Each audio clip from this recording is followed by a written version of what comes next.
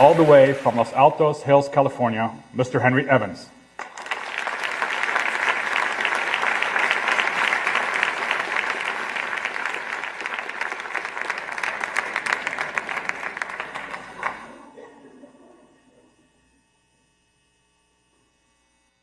Hello. My name is Henry Evans, and until August 29th, 2002, I was living my version of the American dream. I grew up in a typical American town near St. Louis. My dad was a lawyer. My mom was a homemaker. My 6 siblings and I were good kids, but caused our fair share of trouble. After high school, I left home to study and learn more about the world. I went to Notre Dame University and graduated with degrees in accounting and German, including spending a year of study in Austria. Later on, I earned an MBA at Stanford. I married my high school sweetheart, Jane. I am lucky to have her. Together, we raised 4 wonderful children. I worked and studied hard to move up the career ladder, eventually becoming a chief financial officer in Silicon Valley, a job I really enjoyed. My family and I bought our first and only home on December 13th, 2001. A fixer-upper in a beautiful spot of Los Altos Hills, California, from where I am speaking to you now. We were looking forward to rebuilding it. But 8 months after we moved in, I suffered a stroke-like attack caused by a birth defect. Overnight, I became a mute quadriplegic at the ripe old age of 40. It took me several years, but with the help of an incredibly supportive family, I finally decided life was still worth living. I became fascinated with using technology to help the severely disabled. Head tracking devices sold commercially by the company Modern Tech convert my tiny head movements into cursor movements and enables my use of a regular computer. I can surf the web, exchange email with people, and routinely destroy my friend Steve's cousins in online word games. This technology allows me to remain engaged, mentally active, and feel like I am a part of the world.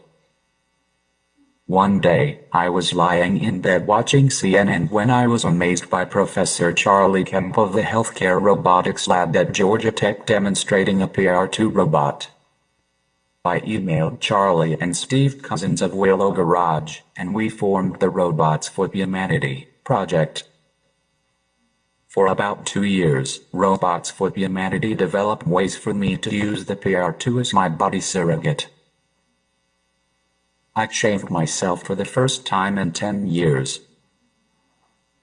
From my home in California, I shaved Charlie in Atlanta. I handed out Halloween candy. I opened my refrigerator on my own. I began doing tasks around the house. I saw new and previously unthinkable possibilities to live and contribute, both for myself and others in my circumstance.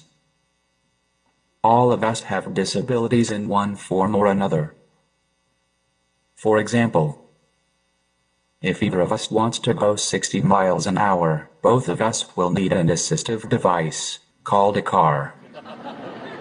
Your disability doesn't make you any less of a person, and neither does mine. By the way, check out my sweet ride. Since birth, we have both suffered from the inability to fly on our own. Last year, Kaijin Xiao of Willow Garage connected me with Chad Jenkins. Chad showed me how easy it is to purchase and fly aerial drones. It was then I realized that I could also use an aerial drone to expand the worlds of bedridden people through flight, giving a sense of movement and control that is incredible. Using a mouse cursor I control with my head, these web interfaces allow me to see video from the robot and send control commands by pressing buttons in a web browser. With a little practice, I became good enough with this interface to drive around my home on my own. I could look around our garden and see the grapes we are growing. I inspected the solar panels on our roof. One of my challenges as a pilot is to land the drone on our basketball hoop. I went even further by seeing if I could use a head-mounted display, the Oculus Rift, as modified by Fighting Walrus, to have an immersive experience controlling the drone. With Chad's group at Brown, I regularly fly drones around his lab several times a week, from my home 3,000 miles away. All work and no fun makes for a dull quadriplegic, so we also find time to play friendly games of robot soccer. I never thought I would be able to casually move around a campus like Brown on my own. I just wish I could afford their tuition.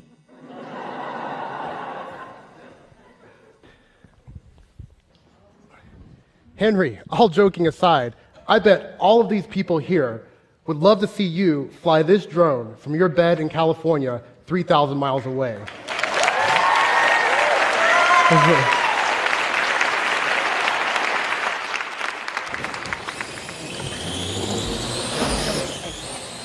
Okay, Henry, have you been to DC lately?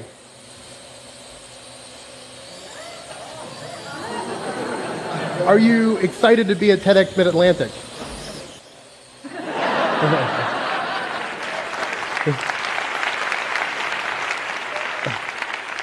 Can you show us how excited you are?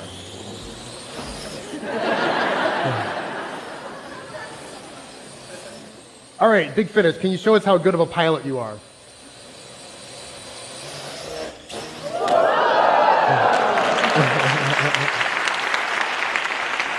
All right, we still have a little ways to go with that, but I think it shows the promise.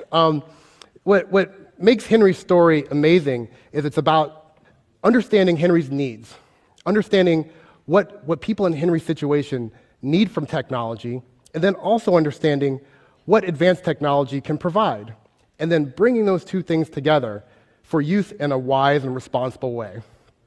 What we're trying to do is democratize robotics so that anybody can be a part of this. We're providing affordable, off-the-shelf robot platforms, such as the AR drone, $300, the Suitable Technologies Beam, only $17,000, along with open-source robotic software so that you can be a part of what we're trying to do. And our hope is that by providing these tools, that you'll be able to think of better ways to provide movement for the disabled, to provide care for our aging population, to help better educate our children, to think about what the new types of middle-class jobs could be for the future, to both monitor and protect our environment, and to explore the universe. Back to you, Henry. Thank you, Chad. With this drone setup, we show the potential for bedridden people to once again be able to explore the outside world. And robotics will eventually provide a level playing field where one is only limited by their mental acuity and imagination, where the disabled are able to perform the same activities as everyone else, and perhaps better. And technology will even allow us to provide an outlet for many people who are presently considered vegetables. 100 years ago, I would have been treated like a vegetable. Actually, that's not true. I would have died.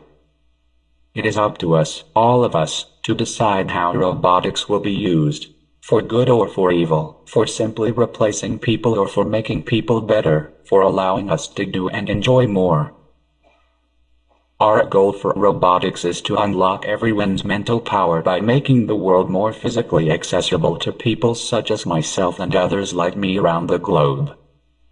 With the help of people like you, we can make this dream a reality. Thank you.